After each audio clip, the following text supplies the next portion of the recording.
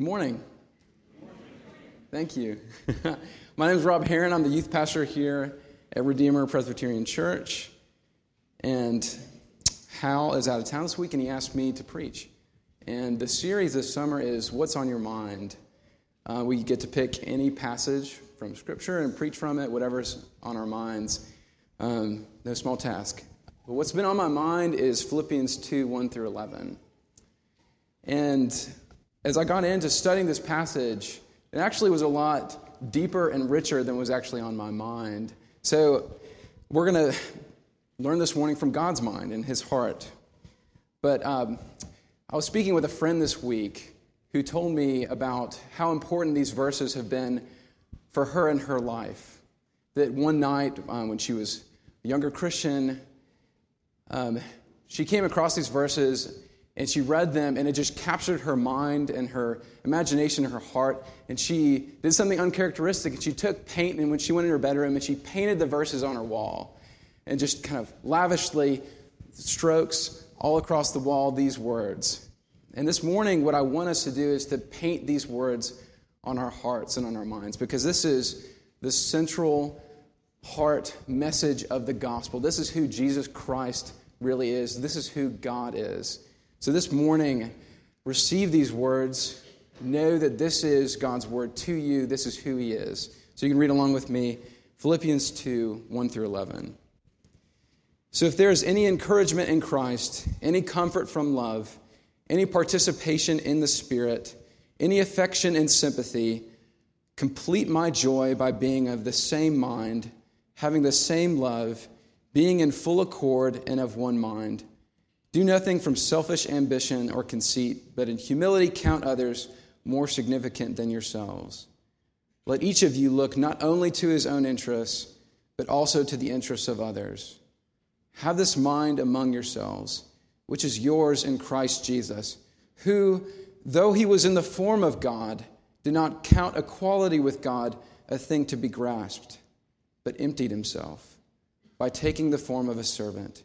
Being born in the likeness of men, and being found in human form, he humbled himself by becoming obedient to the point of death, even death on a cross. Therefore, God has highly exalted him and bestowed on him the name that is above every name, so that at the name of Jesus every knee should bow in heaven and on earth and under the earth, and every tongue confess that Jesus Christ is Lord, to the glory of God the Father. Pray with me. God, I thank you for your truth. And I pray that your truth would set us free, from anxiety, from insecurity, to show us the security and the joy that is found in you, not by seeking our own way, but by following Jesus down. And I pray that your Spirit would work this truth into our hearts this morning. In your name, amen. There have been a lot of things that have been said about me throughout my life, but one of the things that has never been said about me is that I have a good sense of direction. No one has ever said it. If someone did say that, I imagine that person is probably lost right now from taking my directions. I've never been able to find my way anywhere. That's why I'm so glad that I live in this century where you can have maps on phones. Because if I was living in the American frontier, I probably would get lost and have to start my own colony just by myself, getting lost in the woods. It's just not my thing. And an example of my directionless skill happened a week ago at the high school summer retreat. We took 22 of our high school students, precious students, with us to Waynesville, North Carolina, where we would study the Bible, but also do a lot of hiking out there in the woods. And at one point, we went to this great park called Graveyard Fields with these overlooks and trails and a couple of waterfalls. We got there after a long drive, and half the group needed to go to the bathroom, and half the group didn't. And so Morgan Cogswell, who's the middle school, high school director here, told me, why don't you take half the group and just go ahead, head on down to Graveyard Fields? And I thought to myself, may not work. I was like, well, how do you get there? And she said, it's really easy. All you have to do is you get to one fork in the road and you take a right. And then you get to another fork in the road and you take another right. That's it. Just do that. And so I was like, This could work. And I just didn't want to tell her, I can't do that. So I took these 11 students, about half the group, and another leader with me, and we started walking down this trail towards whatever Graveyard Field was. I didn't really know. And we get to the first fork, take a right, and then we get to the second, but there's a sign that says, pointing to the left, it says Graveyard Fields. And then the sign pointing left was pointing to something I didn't recognize. The sign pointing left was going uphill. And it actually looked a little bit cleaner. More people were heading up that way. The way down, less people were going that way. Didn't know what was down there. But in my mind, I had this moment of, the sign says, go up. But Morgan said, go down. So, of course, I went up. And we started hiking for about 15 minutes. And we haven't gotten there. It was supposed to be a short hike. And Morgan and the rest of the group is nowhere. I don't know where they are. So I tell our leader, just keep on heading that way. I'm sure that it's down that way, but I'm going to go find Morgan and just make sure that everything's okay. So I run down the trail and I go down to the fork in the road. No one's there. So I go down the downward path, and there I find Morgan already hiking up. Both of us are out of breath, and I ask her, where is everybody? And she says, where is everybody? I say, I don't know. And so she says, I told you to take a right, and you took a left. Why did you do that? And I thought, I don't know. So at this point, I have to go run back up the hill as fast as I can, running through these trails, up roots and up the mountain. And there's these different forks in the road the more I go up that path, and I still can't find our group.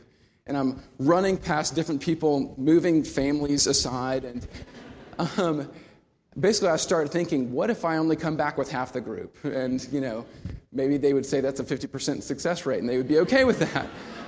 Eventually I find them, and they were a little bit frustrated with me because they'd hiked 30 minutes up the wrong direction. But overall, we got back down. But the point is, I had this moment of thinking, do I follow the promise down, or I follow the sign up? Which way am I going to go? And this is a good picture for these two ways that we have in life. There's the path going up, and what we're going to call upward mobility. And there's the path down, downward mobility, which is the way of Jesus. The path up, the path of upward mobility, what this is, it's saying that the goal of our lives is to improve our lives. The goal of our lives is to succeed, for things to get better and better over time. If I make this amount of money right now, 10 years from now, I should be making a little bit more money. If I have this type of job now, then I should have a better job 10 years from now. Everything is supposed to just get better and better. And this is the American dream. It is, being able to improve, achieve our vision for the best life right now. That's the American dream. And we teach our children in many ways in this culture that the way up is up. The way up is getting better and better. They need maturity means getting healthier, getting smarter, getting better grades in school, so that by the time they finish high school, that they have enough good grades or better grades in order to set themselves up well to go to a good school and to compete, because you got to make it in this world. That's upward mobility. And if we're honest, upward mobility seems like the path to joy and to fulfillment, the way to more money, less stress, more vacation time, more me time. That's the path to joy and fulfillment. And the way down, less money, less security, weakness, servanthood, humility, that seems like the road to hell. Seems like the road to death. And the result of this, because we follow the upward path, it looks attractive, is that everyone ends up being their own theater of self-focused ambition, where life is a stage, it's my stage, and the story is achieving my best life right now, getting what I want, improving my station in life a little bit by a little bit. And I'm the protagonist. The story is mine, and then people are at best supporting actors. Or if nothing else, they're props, actually, in our self-stage. And the result of this is misery and disunity. We know that if our goal is comfort, we end up with more anxiety. If our goal is pleasure and entertainment, we become numb to everything that doesn't entertain us. And we're not unified. Because everybody is their own monologuing actor just trying to grasp their way up. climbing over each other. One thing I want you to know before I say anything else, my assumption is that comfort, achievement, success, skill, honing your craft, whatever it is, that these are good things. And they're gifts of God to glorify himself. I'm not saying these things are bad. I'm not saying that taking a job promotion is bad. I'm not saying having more money is bad. Vacation is good. The question is, what is your goal? Is your goal in life upward mobility, or is it following Jesus? Because Jesus says the way is down. Whoever loses his life will find it. And the question this morning is, do you take Jesus at his word? Do you believe him when he says, follow me down? Because Philippians 2:1-11 is teaching us this morning and promising us that we must follow Jesus by sharing in his downward spiral of servanthood. And it's only then that we will share in his glory. So we must share downward spiral of servanthood, then we will share in his glory. That's what I want to talk about this morning. And there are two ways of looking at this passage, or two different sections. And the first is that the way up leads down. And the second is that the way down leads up. Connected. The first one, though, is that the way up leads down. If you look here at Philippians 2, Paul begins this passage in many ways by making a plea to the Philippians, saying, your life needs to be characterized by Christ-likeness. But we would make a mistake here by saying, just be like Jesus. A couple years ago, or maybe 10 years ago, there were bracelets that were really popular called WWJD bracelets. What would Jesus do? And the idea of the bracelet is that you look at it, and in any situation you're in, you ask, what would Jesus do in this situation? And whatever he would do, that's what you should do. And the good part of these bracelets, it's not that I'm not making fun of these bracelets. The good part of them is that it reminds us that what Jesus did in his life is not just a provision for the forgiveness of your sins. It's more than that. You are to embody Jesus' life. But if we just said, be like Jesus, how impossible of a command would that be? Because look at the ideal life that Jesus led. Let's look here at verse 3. This is the way of Jesus. Paul says, do nothing from selfish ambition or conceit, but in humility count others more significant than yourselves. The way of upward mobility, selfish ambition, so grasping at what you want, and vain conceit, which literally means empty vanity. So I need to get what I want, and more than that, I deserve to get what I want. I deserve my way. On the opposite side, the downward mobility of humility, which is self-forgetfulness, and counting others more significant than yourself, meaning counting their needs as more significant than yours, their desires as more important than yours, listening to their voice above your own. This is a hard command, because this is an ideal life. But this is not an impossible command, because Paul's not saying, do anything from your own power. He's not just saying, be like Jesus. And you look at verse 1, what he's saying here is there's participation in Christ. We're sharing something in Christ. So you read with me. If there's any encouragement in Christ, any comfort from his love, any participation in the Spirit, any affection and sympathy, complete my joy by being of the same mind, having the same love, being of full accord. What Paul is saying here is that through your faith in Christ, you are united to him. And the Holy Spirit has come into your life to shape your heart and your character to reflect Jesus' character, his heart, so that we have the same mind, the same love, and the same goal. When it says, have this mind that is yours in Christ Jesus, saying, have one goal, the goal of Jesus, which is downward mobility, servanthood, humility, self-giving. That is the way of Jesus. Jesus, as a human being, shows us what it actually means to be a human being. But more than that, he actually shows us who God is, God's heart. He shows us his equality with God.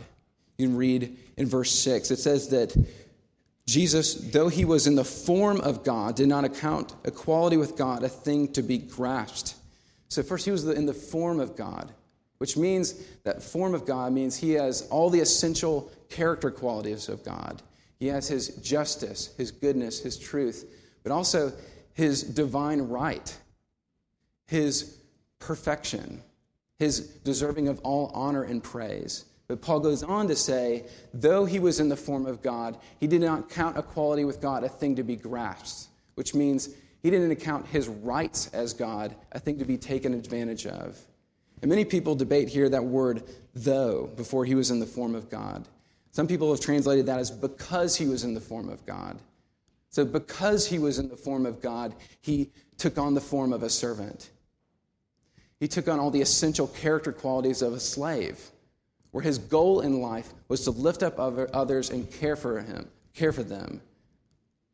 The heart of God is emptying, self-emptying. Jesus didn't empty himself of being God, but he emptied himself of every right that he had. The right he had to luxury, the right he had to wealth. And instead of taking those things, grasping at them, he took the downward path to wash the feet of those who misunderstood him. Emptied himself to the point of death. Death on a cross, hung there for the sins of those who rejected him, for his enemies. That's the heart of God. My grandfather, who is a hero of mine, but an imperfect man, but he was a very interesting man. And he had all these little kind of funny sayings that he would tell us grandchildren that we're supposed to believe. And one of those was, like a good grandfather, he would feed me until I was about to explode and then try to convince me to eat more food. And what he would say when I would eat, I would be finished with the meal, and he'd be trying to force peach cobbler on me, which now I don't understand why I would refuse that. But I'd be so full, I didn't want to eat any more bites. And so he would say to me, "It'll put hair on your chest," is what he would say every time. And if I had been a more literally minded 5-year-old, I probably would have lost total trust in him, because that promise yielded little fruit. And he also would say, if a little bit is good, then a lot is better, which led him to put on enough cologne and aftershave to kill a large horse. And so everybody knew when he was coming. But another one of his sayings that he told my dad, and then my dad told to me, is that you've never arrived. So don't ever think you're so big or so important that something is beneath you. And my grandfather was very influential in his community. He was a high school principal and very well respected. But I remember at his funeral, the pastor there told one story about him, which is that close to his death, a couple months beforehand, the pastor had walked in late after a Sunday service, and he found my grandfather, hands and knees on the floor, cutting off fray from the carpet to make it look nicer. Just cutting off these little pieces, very meticulous, very servant-like. And that was a story he told about my grandfather, and I've always loved that. Because my grandfather was an imperfect man, but he passed that down to my dad, and I've seen my dad embodying that. If I think about what I want to embody in my family name, it's that heart of hands and knees on the carpet, cutting the fray off. Not grasping, but emptying. But if we want to embody Jesus' not only his name, but his life, to share in his life through the Spirit, that means giving up the goal of self-focused ambition. There are 3 ways I want to talk about this. There's 3 temptations of self-focused ambition. There's the temptation to be powerful, the temptation to be relevant, and the temptation to be spectacular. We know that we are tempted by power because it's easier to control people than to love people. It's easier to be heard than to listen. Husbands, you know that you so often want to domineer over your wife and make sure she knows who's in charge. Or fathers, you know you want to make sure your children know who's in charge at all times, sometimes to the expense of actually loving them. We want to control people, manipulate them. But not only that, we want to control and manipulate our own lives. I know for myself how difficult it is when I'm in the middle of something that seems very important to me. If someone interrupts me and asks for something, I want to tell them, don't you know how important this is? Or when someone asks me to do something extra in my job, I want to say to them, don't you know how much I already serve? I deserve this me time. I deserve to be left alone. Tempted to be powerful, to control others, control our own lives. But the way of downward mobility says, give that up. Give up your power. And also, the temptation to be relevant, we must give up. Relevant meaning I am as valuable as what I produce. My value is in my work, in my education, in my skill set, which means that many of us spend more time on our jobs, more energy, more obsession than we need to because they define us. And not only that, relevance means that my relationships with people are based on what they can give me. So the people we spend time with are those that offer something back. So we neglect the awkward, the lonely, the poor. We want to be relevant. We want to be cool. We want to be cool. We need to give that up for downward mobility. But also the temptation to be spectacular, which means is not only am I as valuable as what I produce, but I need to be acclaimed for what I produce. People need to talk about what I produce, which means that we spend a lot more time thinking about how seen we are than other people are. Spend a lot more time thinking about our Instagram feed than we think about encouraging and affirming other people's gifts. But to share in Jesus' life, our lives individually and communally must take the shape of downward mobility. And the path is self-emptying. Not trying to control people, but emptying ourselves out in love for them, in listening ears to them, emptying ourselves, not thinking about our relevance, but being present with those who have nothing to offer back to us. Pouring ourselves out, not thinking about being spectacular, but affirming others, having the goal of lifting others up. And the result of this is, one, unity. Think about if not just a few of us, but all of us believed God's promise here and lived this life of self-emptying love. What if we embodied divine love like this as a community? Older serving the younger, powerful serving the weaker, all of us moving towards weakness and not towards upward mobility. Think about how beautiful that would be, how transformative that would be. That should be our desire this morning. But also the result is restored humanity. Upward mobility looks like the path to being more of myself. I mean, who am I if I'm not seen and heard? But this passage is telling us that if the heart of God is servanthood and self-giving love, then your image-bearing is servanthood. The way you image God is through humility, giving of yourself. So the way up to knowing God, seeing Him, and being restored as a human being is sharing in this life of humility. So that's the first thing. The way up leads down. But secondly, the way down leads back up. The danger here at this point is asking, okay, I will give of myself, but what's in it for me? What do I get out of this? What encouragement, what joy can I gain from this? And this is not the mind of Christ. Because Jesus didn't ask the question, what do I get out of my self-emptying? He trusted the Father enough to just empty himself, even to the point of death. And so Jesus is lifted up, but not as a reward. You look at verse 9, it says, therefore, God has highly exalted Jesus and bestowed on him the name that is above every name. But that doesn't mean that God rewarded Jesus for his work. God didn't say, like, okay, you've done this hard thing, so now I'm going to lift you up. What God did by exalting Jesus was this great yes to Jesus' divinity. This great yes to this is what it looks like to be me. This is the Godward life, the servant life. He exalted him and said, Jesus is Lord. And what that means is, it says that he was exalted and given the name that is above every name. Jesus is Lord.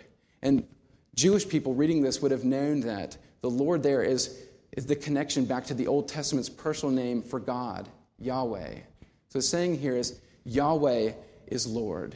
And Lord also means highest, most sovereign, most powerful. So Jesus is God, and he is higher than everything. God has exalted Jesus to the highest possible degree. So when you look at him, you see the most powerful, most magnificent, most glorious being in this entire universe. And that is the man who was hung on the cross. He is the one who is exalted. And the proper response to this says that every knee will bow and every tongue confess that Jesus is Lord. The response to seeing Jesus exalted is that everything is subjected to him. everything responds to him and praises him in adoration. And this is a future reality, but also a present reality. The reality for us as Christians is that Jesus one day will be revealed as the exalted Lord in fullness. And on that day, those outside of Christ will see him as he is, but in judgment. But those who are in Christ, who have placed their faith in him and share in his life, will see him as he is in joy. That's the future reality, which gives us assurance in the present. But the assurance it gives in the present is to say, right now, in everything, Jesus is Lord, to confess that.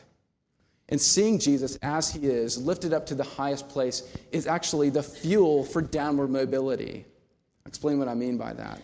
There was a really great battle in World War II called the Battle of Stalingrad, where Russian and German troops were fighting one another.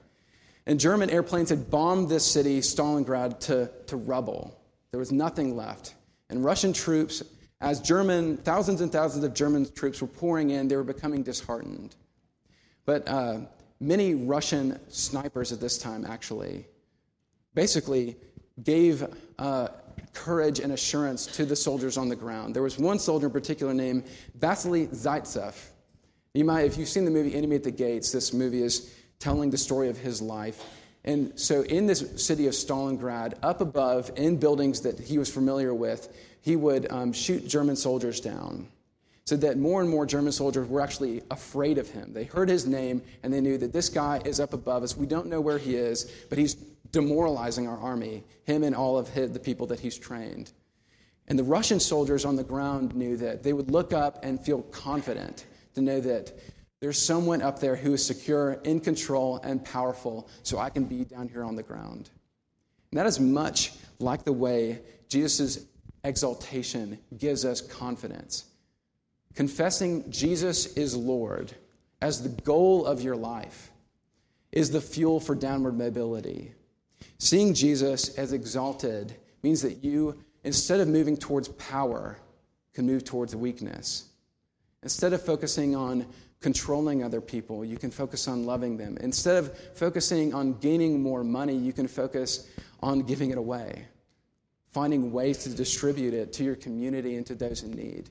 You don't have to store it up. And you don't have to control your own life. Jesus is in control and you are not, so you don't have to control every hour of your day. Interruptions are all right. Instead of relevance, if you see the exalted Jesus and it's your goal to confess him, you can move instead towards security, knowing that your worth and your value is not based on what you produce. It's not based on your job. It's not based on your money. It's not based on your education. It's based on the love that God poured out for you in Jesus. Your love is secure. And that means that you can work hard at your job and then still spend the amount of time you need to with your family. You can focus on being present in relationships and not obsessing over your schoolwork. You can be secure enough to actually embody Jesus' life out into people that are sometimes hard to love, just like you are, just like I am. You can go out and love them. You don't need to be relevant. You don't need to be cool. You're secure enough to be present. And instead of being spectacular, if you see that Jesus is Lord, you can move towards simplicity, a quiet life, a life where you don't need to be seen and heard all the time. You don't need to assert yourself all the time. You can say, Jesus is spectacular, and he has loved me, given himself for me, and he has called me his own, so I can live a simple life. If 100 years from now, no one knows my name, if they don't know who Rob Heron is, that is fine, because Jesus remembers me. He knows me, and he has loved me. That is the assurance we get from this, seeing Jesus as exalted Lord. But also, even more than confessing Jesus as Lord, God promises that in Christ, he will display the exalted Jesus through you, so that the world will see that Jesus is Lord through your life, but not through your success, actually, through your defeat, what looks like defeat to the world. Giving away money looks like defeat in many ways. Not having to assert your own way looks weak. It looks like defeat. Being quiet sometimes looks like defeat. Being led instead of always having to lead looks like defeat, and the world calls it that, but it's actually success. Because when the world sees you not grasp onto what you believe belongs to you and to give it away, what the world sees is that Jesus is the risen King of the universe. He does it through your defeat. But more than that, he does it right where you are. And this is very important to know. God is glorified through Jesus because Jesus is risen, which means that you don't have to change your job, change your circumstances in order to glorify God. There are many valid reasons to change your job, change what church you're at, but before you do any of the things, you need to know that none of these things will add an ounce of glory to God or an ounce of value to your life.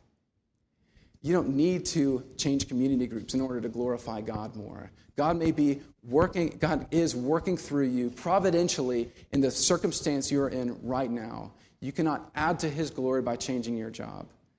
Anytime if you're going to change your circumstance, just know that Jesus is Lord. And he is working through you, not through your success, but through your defeat. But more than anything, Jesus is calling us to display his exalted glory with one another in unity. When we move down into humility and servanthood with one another, what we find is that Jesus, the risen Lord, is already there before us. These three temptations I've been mentioning actually come from a book by a guy named Henry Nouwen, who was a priest, and for a long time he was actually working at Harvard. He had written many books. He was a great writer, great speaker, very well respected.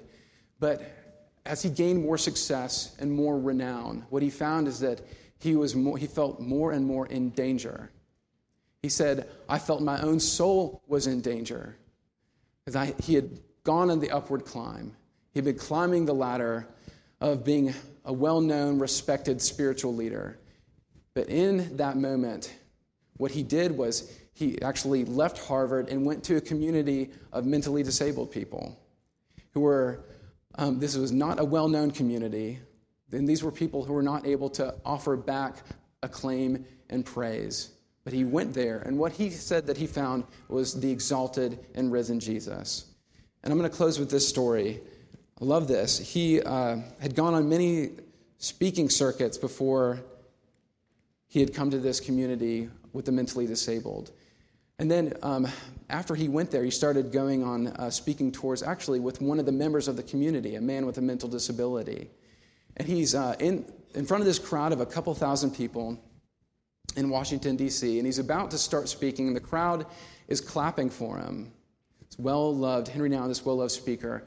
And right as he is about to speak, right as the crowd's clapping, the man, Bill, with the mental disability who's there with him, he stands up and walks up the stage and says, hey, I want to say something. And Henry Nouwen says, in that moment, I started freaking out. What if he starts rambling? What if he just talks forever? What if he says something inappropriate? I don't know what's going to happen. This is going to be uncomfortable. And all that Bill says is, when Henry went to Boston, he took another guy with him, but here in Washington, he decided to take me. I'm very happy to be here. Thank you. And he sat back down. And the crowd kind of, wasn't sure what to do, and then they started applauding. Very, very simple moment. But on the flight home, Henry Nouwen wrote this. As we flew back together to Toronto, Bill looked up from the word puzzle book that he takes with him wherever he goes and said, Henry, did you like our trip? Oh, yes, I answered. It was a wonderful trip, and I'm so glad you came with me. Bill looked at me attentively, then said, and we did it together, didn't we? Then I realized the full truth of Jesus' words. Where 2 or 3 meet in my name, I am among them. In the past, I had always given lectures, sermons, addresses, and speeches by myself. Often I had wondered how much of what I had said would be remembered. Now it dawned on me that most likely much of what I said would not long be remembered, but that Bill and I doing it together would not easily be forgotten. I hoped and prayed that Jesus, who had sent us together and had been with us all during the journey, would have become really present to those who had gathered. What we find, like Henry Nouwen found, when he gave up power, he gave up relevance, and he gave up this spectacular life, and he went to a place where there was little of that. What he found in Bill's life was that the exalted and risen Lord was working there. working in Bill's life, displayed through this other man and through Henry Nouwen's humility, through giving up what looked like the promise of joy. By giving that up and following Jesus to a downward spiral of servanthood, what he found is joy. And that is the promise for all of us this morning, is that if we together, if we give up this promise that is empty and vain, but if we follow the risen Jesus into defeat, into weakness, we will share in his glory. And we will share encouragement and love with one another, both now and forever. Pray with me.